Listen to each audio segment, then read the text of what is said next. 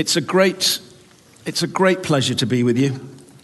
It's a great privilege. I know people say that kind of thing all the time in Christian circles, but it truly is a privilege to be with you.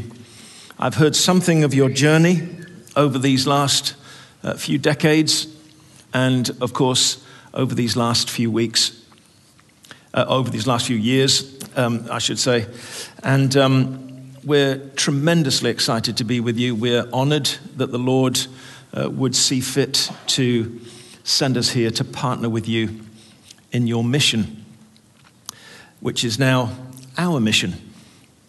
And of course, that's one of the reasons that the elders felt it was right to invite Sally and I to be with you, that we would come and partner with you in mission. You can read the Bible from lots of different perspectives. There are many ways in which you can find the rich and varied tapestry of Revelation brought home to you in so many different ways. But over these next few weeks, I'll be looking at the scriptures from the point of view of mission. How is it that God has spoken to his people down through the ages? And what are the principal themes of Scripture that inform our mission and inform our understanding of our mission individually and our mission collectively? And so this week, we're going to dive straight in and look at the great theme of covenant, the theme that articulates to us how it is that God initiates and forms and sovereignly embraces us in a rich and loving relationship that only He can form and initiate. That relationship is understood under the term of covenant. God designed us, created us for himself. God created us so that we could be one with him. And in being one with him, we could represent him. That, of course, was broken, was severely undercut, undermined by the foolishness of Adam and Eve as they walked away from that offer of intimate relationship with our Creator. And since that point, God has been at work, principally through the person of his Son, Jesus, to claim us, to win us, to redeem us back to that place of intimate relationship with him. And so the story of covenant is a story that extends from the first page of the Bible to the very end. And today we're going to just begin to look at some of the ways in which that remarkable theme of covenant is brought to us in the scriptures. The story really extends through those early years and centuries expressed in those first few chapters of Genesis. And then we encounter two very special people. Initially, they're called Abram and Sarai. Later, they'll have their names changed, and we'll look at that in a moment. Abram and Sarai are living in the Tigris-Euphrates basin, modern Iraq, in the city of Ur, amongst moon worshippers. And God reveals himself to them and calls Abram to lead his family, along with a great migration of people who are moving from the east to the west towards what is called the Fertile Crescent, the land of Canaan, the contemporary nation of Israel. He's calling them to move in this direction. They're halted along the way. They have a few ideas of their own. They stay in Haran for a little while. But then they rejoin the journey. They have really quite a lot of adventures along the way. But the calling that is placed upon them is a calling to start a nation, which is an incredible calling given that they have no children and there is no prospect of children coming along. And then the Lord comes to Abraham and speaks to him very personally, very intimately, and very directly. In Genesis chapter 15, it says this: "After this, the word of the Lord came to Abraham in a vision. 'Do not be afraid, Abraham. I am your shield, your very great reward.' But Abraham said, 'O sovereign Lord, what can you give me since I remain childless? And the one who will inherit my estate is Eliezer of Damascus.' And Abraham said, 'You have given me no children, so a servant in my household will be my heir.' Then the word of the Lord came to him, 'This man will not be your heir, but a son coming from your own body will be your heir.' He took him outside and said, 'Look up at the heavens and count the stars, if indeed you can count them.' Then he said, 'So shall your offspring be.'" And then we come to this 6th verse of Genesis 15, one of the central anchorage points of the entire story of Scripture, one that is referred to by Paul and by the great teachers down through the centuries. Abraham believed the Lord, and he credited it to him as righteousness, as a right relation, as a right relationship between him and God. There has been no right relationship between humanity and God up until this point. There has only been a broken relationship up until this point. But God takes Abraham outside and shows him the host of heaven. Of course, we think that it's some kind of astrological education that Abraham is getting as he looks at the heavens. But of course, in the terms of the cosmology of the day, every star was an indicator of a different personality within the household of heaven. If you were polytheists, you believed in many gods, then the stars would be the indicators of many gods. If you were a monotheist like Abraham, now that he has received this revelation from the Lord himself, then every star is a member of the household of heaven.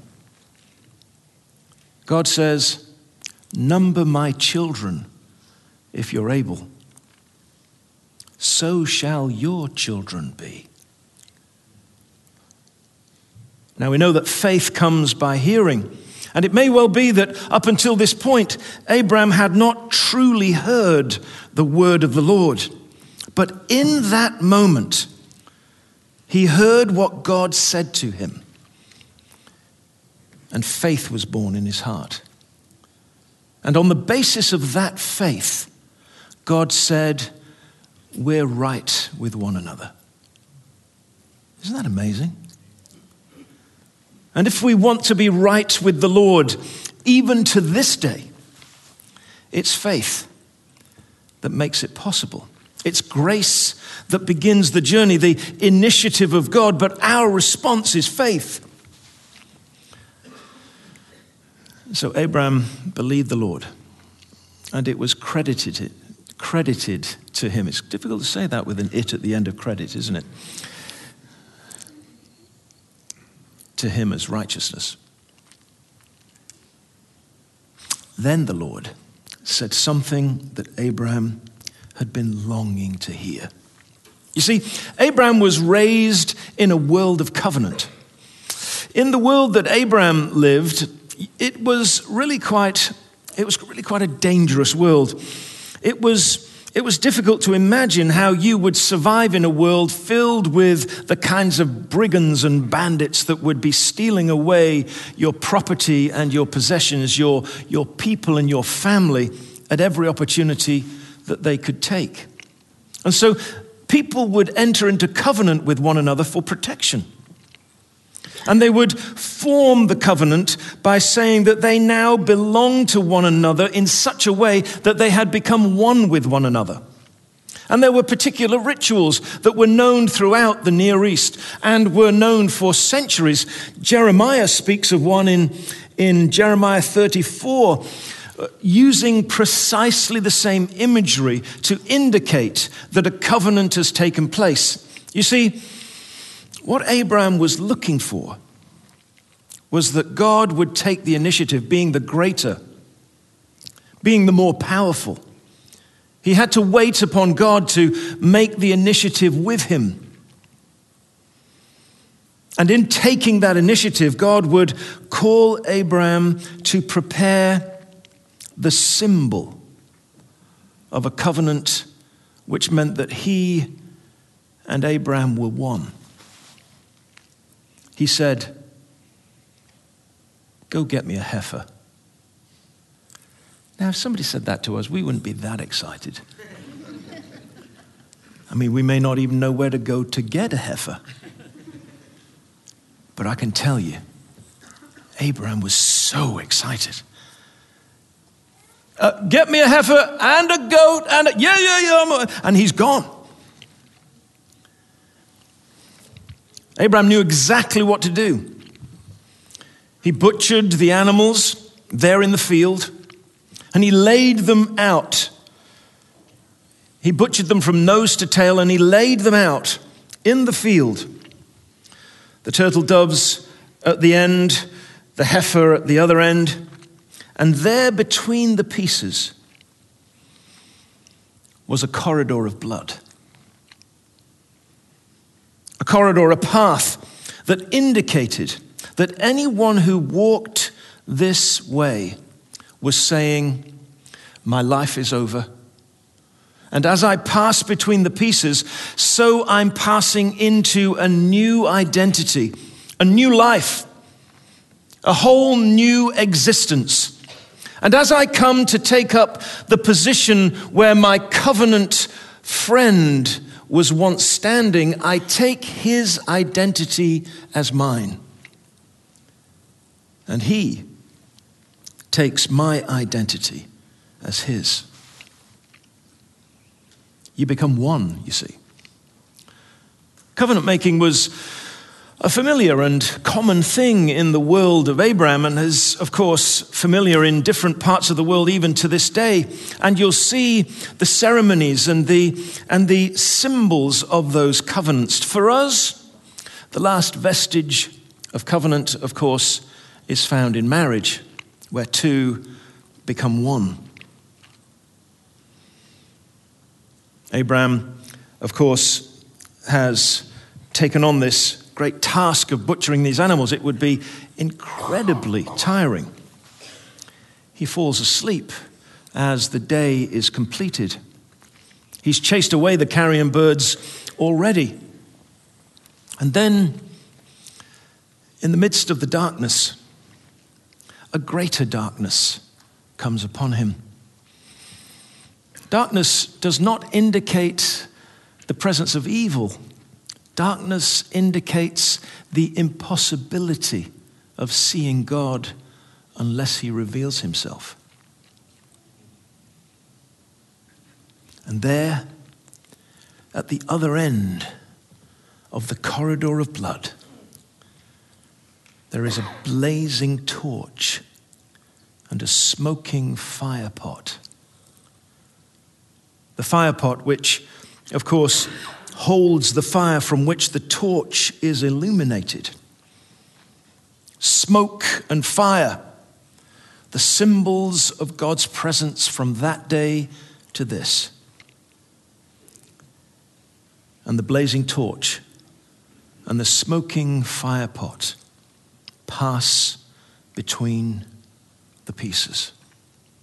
And the scriptures say, on that day, God cut a covenant with Abraham. We have it translated as made a covenant. The Hebrew is quite clear. It says cut a covenant. Now, Some have speculated as to whether Abraham was bold enough to walk through the pieces himself. I can't imagine that anyone who speaks to the Lord in the boldness that Abraham speaks to him would not be bold enough to walk between those pieces. And so this covenant has begun. But then the Lord continues to reveal himself in stages to Abraham. In chapter 17, Abraham, having attempted to fulfill the promise of God himself with a slave girl called Hagar, you probably know the story, you've studied Genesis yourself. He shows himself to be so similar to us. God promises us something and we try to make it happen. But God, in his goodness and grace, doesn't set Abraham aside and says, "You idiot." He shows him compassion and grace and comes to him again. And he renews his covenant, which would be a familiar, recognizable kind of understanding in the day. Chapter 17, when Abraham was 99 years old, the Lord appeared to him and said, "I am God Almighty. Walk before me and be blameless. I will confirm my covenant between me and you and will greatly increase your numbers." Well, it's not difficult to greatly increase the number one. But the Lord promises to greatly increase his number. And then he does something that is so familiar to covenant-making people. There is a change of name. God says, "No longer will you be called Abram, exalted father. Now you will be called Abraham, father of many nations." And then he goes on to say, having established the covenant of circumcision, which we'll look at next week, he then goes on to say, "And Sarai, princess, will be called Sarah," which is also princess. So what's the difference between the two princesses? Well, let me show you. The way that the ancients would write the name of God was without any vowels. This is the way that you write in ancient Hebrew.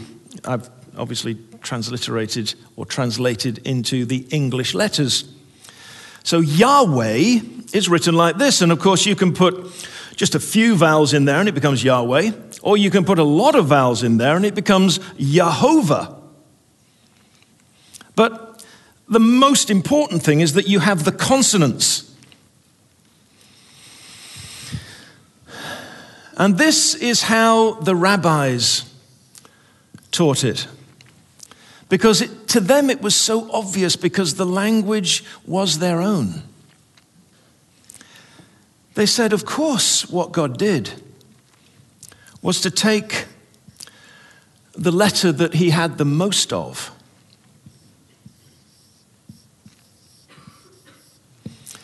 and give Abraham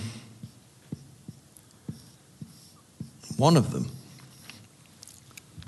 And just by giving him an element of his identity, his destiny changes.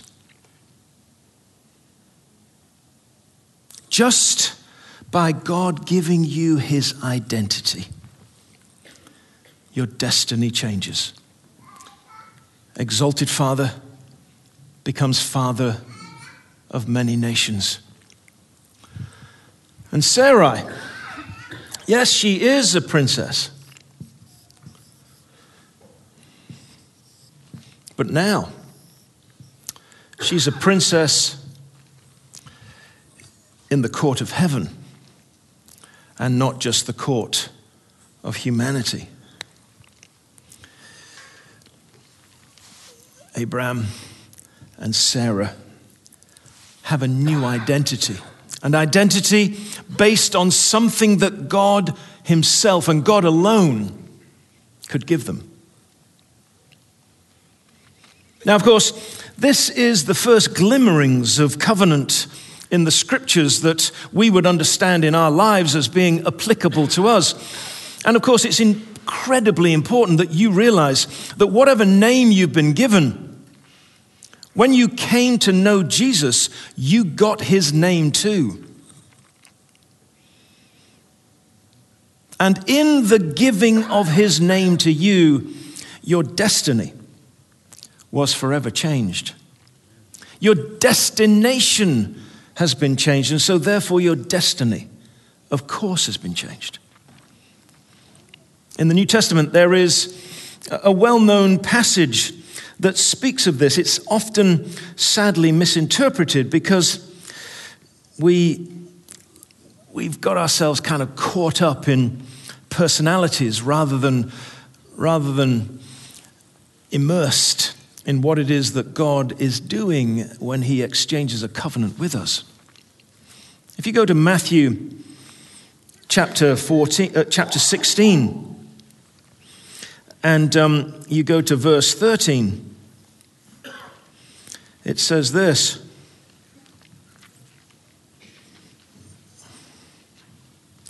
when Jesus came to the region of Caesarea Philippi, he asked his disciples, Who do people say the Son of Man is? Now, you know the story. You've come across it many times before. The disciples say, well, some say that you're John the Baptist. Some say one of the prophets of old. Jesus says, but who do you say that I am? Now, what he's looking for here is not someone to support his feelings of insecurity. Jesus didn't suffer from insecurity.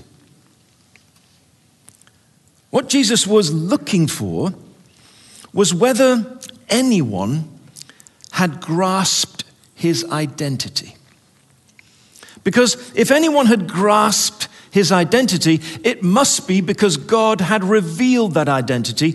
And if God had revealed that identity, then that person must in some ways be called to share that identity as a member of the family. Jesus puts it like this in John 5:19. He says, I only do what I see the Father doing. And so he's looking for what it is that the Father is doing amongst his disciples. And Peter chimes in. At the time, of course, he's known as Simon. He says, you are the long-awaited Messiah. Well, the disciples had already believed that for a long time. Andrew had introduced Jesus as the Messiah way back at the beginning of the story.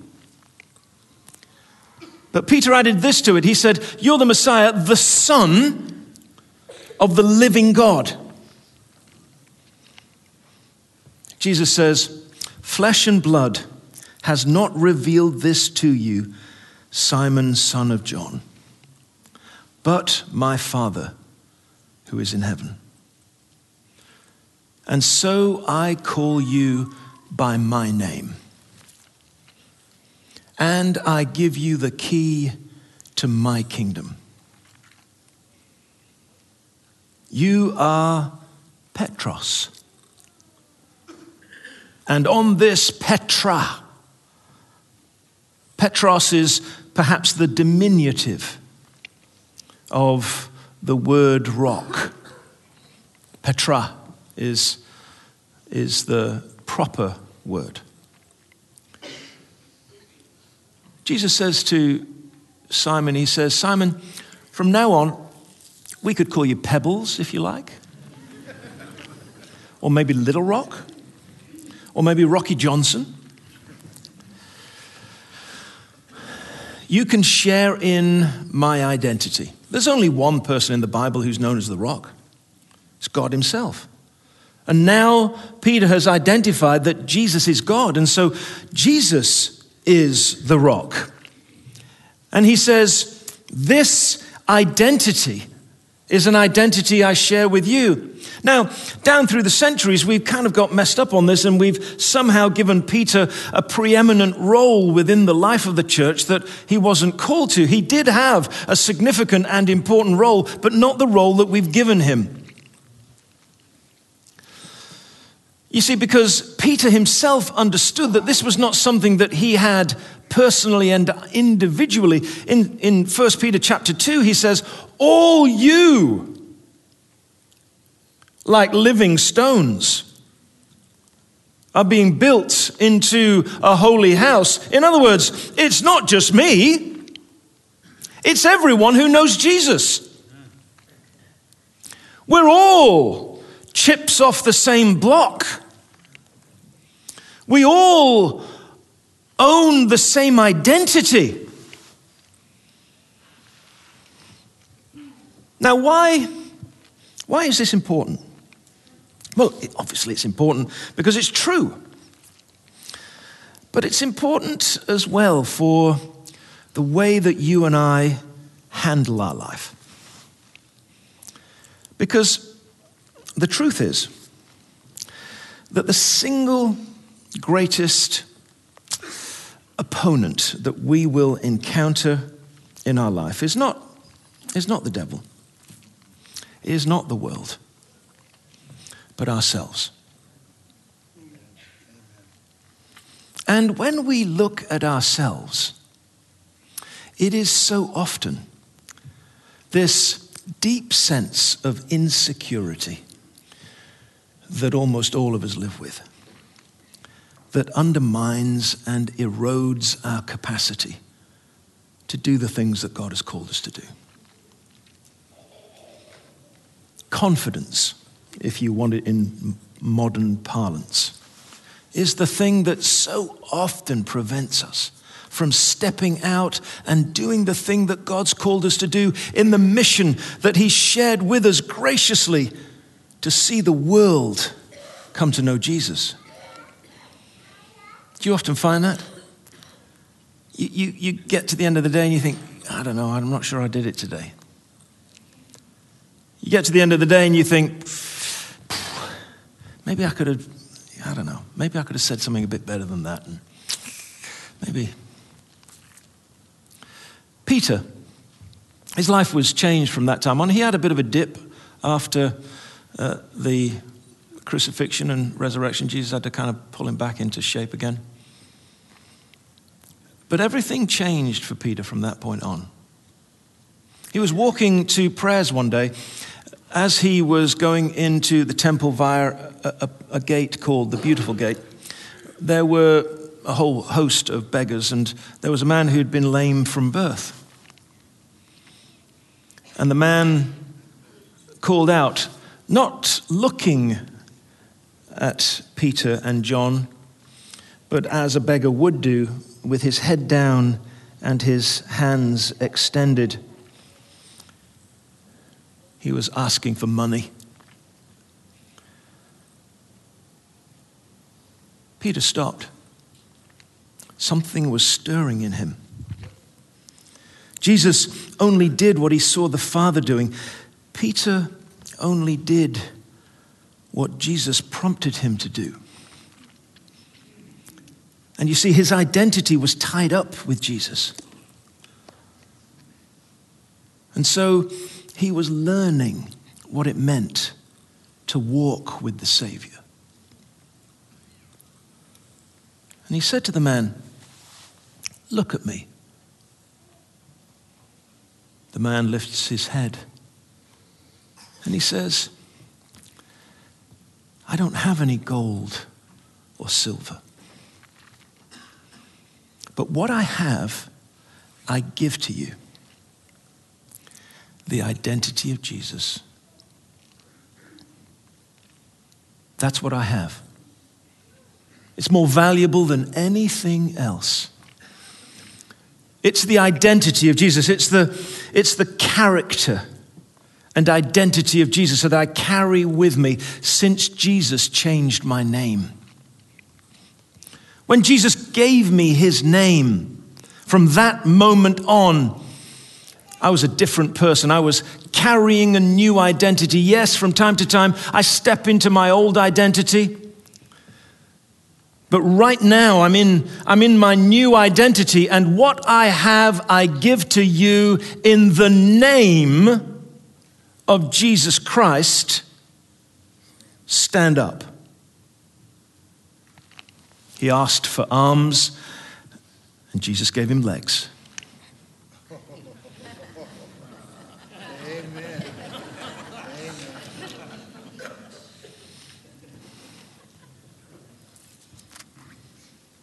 And the man came jumping and leaping and praising God. Jumping and leaping and praising God. In the name of Jesus Christ. You must know that one, surely.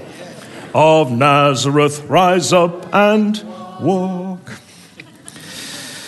Well, he's jumping and leaping around like a gazelle.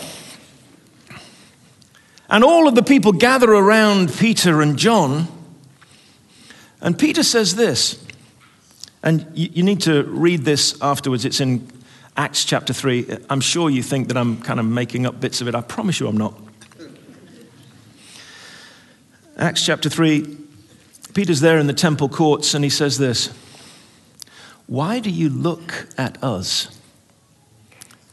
as if it were by our power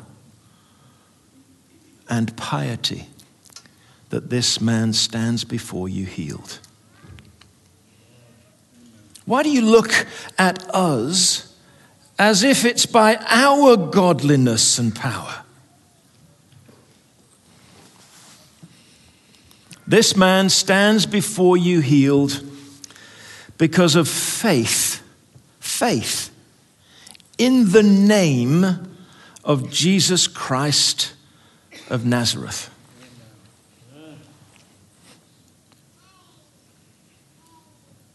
You see, it's really worth understanding what the covenant's all about. Because Jesus stepped into the corridor of blood. First, of course, through the birth canal. We often forget that. And then secondly, on that road to Calvary. And he walked in the midst of death and gave up his life for us. And says, will you exchange places with me? Paul puts it like this in 2 Corinthians 5:21. He says, he became sin who knew no sin. And so he takes on our identity of alienation from God so that we can take on his identity, which is intimacy with God. He becomes sin, we become sons. And as I've said to different gatherings at different times, we've all got to get used to these kind of gender-neutral symbols in Scripture. The guys have got to get used to being a bride, and the girls have got to get used to being sons. Because it's not a gender thing. It's a covenant thing. Our identity is the identity of Jesus. And he's the Son of God. And so he takes on sin and we take on sonship. Which means that our identity has changed forever. And we get all that is commensurate, connected to his identity. Paul says this in Romans 8. He says, we are co-heirs with Christ. Imagine that. What do you think Jesus is an heir to? Apart from everything. The whole universe. I really like that Ring Nebula galaxy. I have this little email they send me every day, a new galaxy every day. I love it. It's great fun to see what you're going to get as your inheritance. Isn't it? You get the whole universe. Your attitude should be the same as that of Christ Jesus. Though being in very nature man, did not though being in very nature God, did not consider equality with God something to be grasped, but took the nature of a servant, even to death on a cross, so that at the name of Jesus, every knee would bow. I don't know whether you have any sense of this yet, but you and I are called to live a life of confidence and authority. There was a man, he lived alone except for his housekeeper and his son. He was a very wealthy man. He lived in a brownstone house on the Upper West Side of New York. And he loved his life, and he loved his son. And he loved the man who did the gardening and helped with the house and answered the door, his dearest friend. One day, the young man, having seen what had happened to his city, decided that he would join the army. And he went off and distinguished himself with great valor, but sadly died in action. The old man grieved his son deeply. One day there was a knock at the door. The housekeeper went to the door, and there was a young man carrying a package, dressed in full uniform. He was invited in, and the old man went to speak with him. He said, "Sir, you don't know me, but I was the soldier that your son was carrying when he took a bullet and died." He said, I'm not a great artist, but I'd heard that you love art. You see, the old man was known for his love of art. He had so many of the greats within his home. The young man said, I knew that you loved art, and so I painted your son for you. And when he opened the package, he saw this amazing portrayal. He somehow captured the face and the eyes perfectly. And though the house was full of great pieces of art, he set this picture in pride of place above the mantle. And soon after that, the old man died. There was to be a great auction of the art within his home. And all the great and the good turned up on the day set aside. The auctioneer called the meeting to order and said, "We are here today to auction the artifacts of the gentleman who lived in this marvelous home. And the first item for auction is the painting of the man's son." There was silence in the room. The gavel was poised. No one said anything. "Do I hear 10,000? Silence. "Do I hear 1,000? Silence. "Do I hear 500? Murmuring began to break out in the crowd. "Bring us the other art. Put this on one side. "Do I hear 200?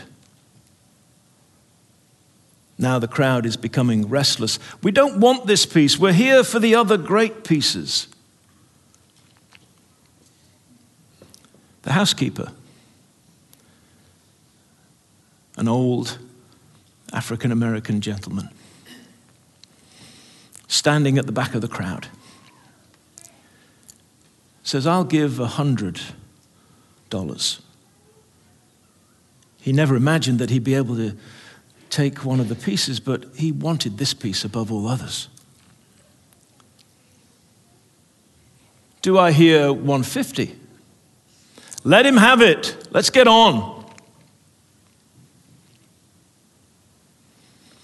Going once.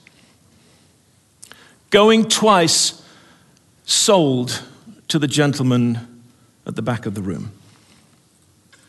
At which point, the auctioneer put his gavel down and stood up. There was a murmur in the room. What's happened? The auctioneer said, I'm sorry to have to tell you, but there was a stipulation in the will that the one who took the son got everything. The one who took the son got everything. The auction is complete. The gentleman at the back takes possession of everything. You see, that's it. And if that doesn't change your level of confidence, then nothing will. If that doesn't change your level of authority, then nothing will. With Jesus, you get everything. Everything that is associated with him is now associated with you. And it changes everything. It changes your marriage. It changes your family. It changes your work environment, your place within the community. It changes everything. Because if you've taken the Son, you get it all. Isn't that amazing? Amen. Now, it may be that this day is a day when that word was a word that you needed to hear especially, because you've been struggling with confidence. You've been struggling with the need for authority over specific things in your life. And if that's the case, I'd like you just to come and pray with me right now. I do this a lot. We need to say with our bodies what we're often thinking with our minds, because otherwise it doesn't really settle with us. We know what we're like. We're human beings, but we're also human doings. And so sometimes we have to do something to kind of underline what it is that we want to say to God. So if you want to pray with me about this particular issue of identity leading to confidence, leading to authority, then come on right now, because I'm going to pray with you right here. Come and join me. And I realize that those of you upstairs, it's going to be a bit of a journey, but you can, there's stairs, and I think we should get, maybe Rennis, we could get one of those bars, one of those poles. Get one of those from your firehouse. You know, the firehouse pole, we could just come straight down then and be a lot quicker, wouldn't it, for everyone? Okay, let's pray. Let's just come on down. If you need to come, then do come now. Let's just pray together.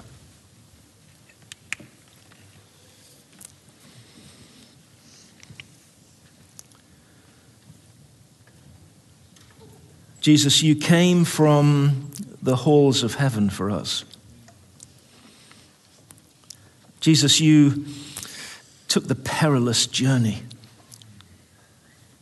of becoming a human being and being born for us. Jesus, you walked the path to Calvary for us. And you have taken our identity, our brokenness, our frailty, our inability, Lord, to do anything significant. You've taken it all, Lord. And all you ask is that we make the journey through the corridor of blood. And so, Lord, we do that today. And Lord, for those of us who have strayed from that path, or who have not benefited from the blessings of that path, then today, Lord, we ask you that you would help us, Lord, embrace that new identity, your identity, Lord. Lord, we know that we have nothing that can change anything. Just like Peter, we have no gold or silver that can change any circumstance. But we do have your name. You've given it to us. And so, Lord, I pray for families and marriages, for wayward children. I pray for grinding debt. I pray, Lord, for the struggles in the workplace. I pray, Lord, for broken relationships that don't seem to be able to be mended. And in the name of Jesus, we call forth new life. And in the name of Jesus, we choose to step into the confidence that you've given us, the authority that you've given us. And this day, Lord, we pray that we would walk from this place with a greater knowledge of our new identity. And we pray it according to the character, according to the identity of you, Lord Jesus. And all God's people say,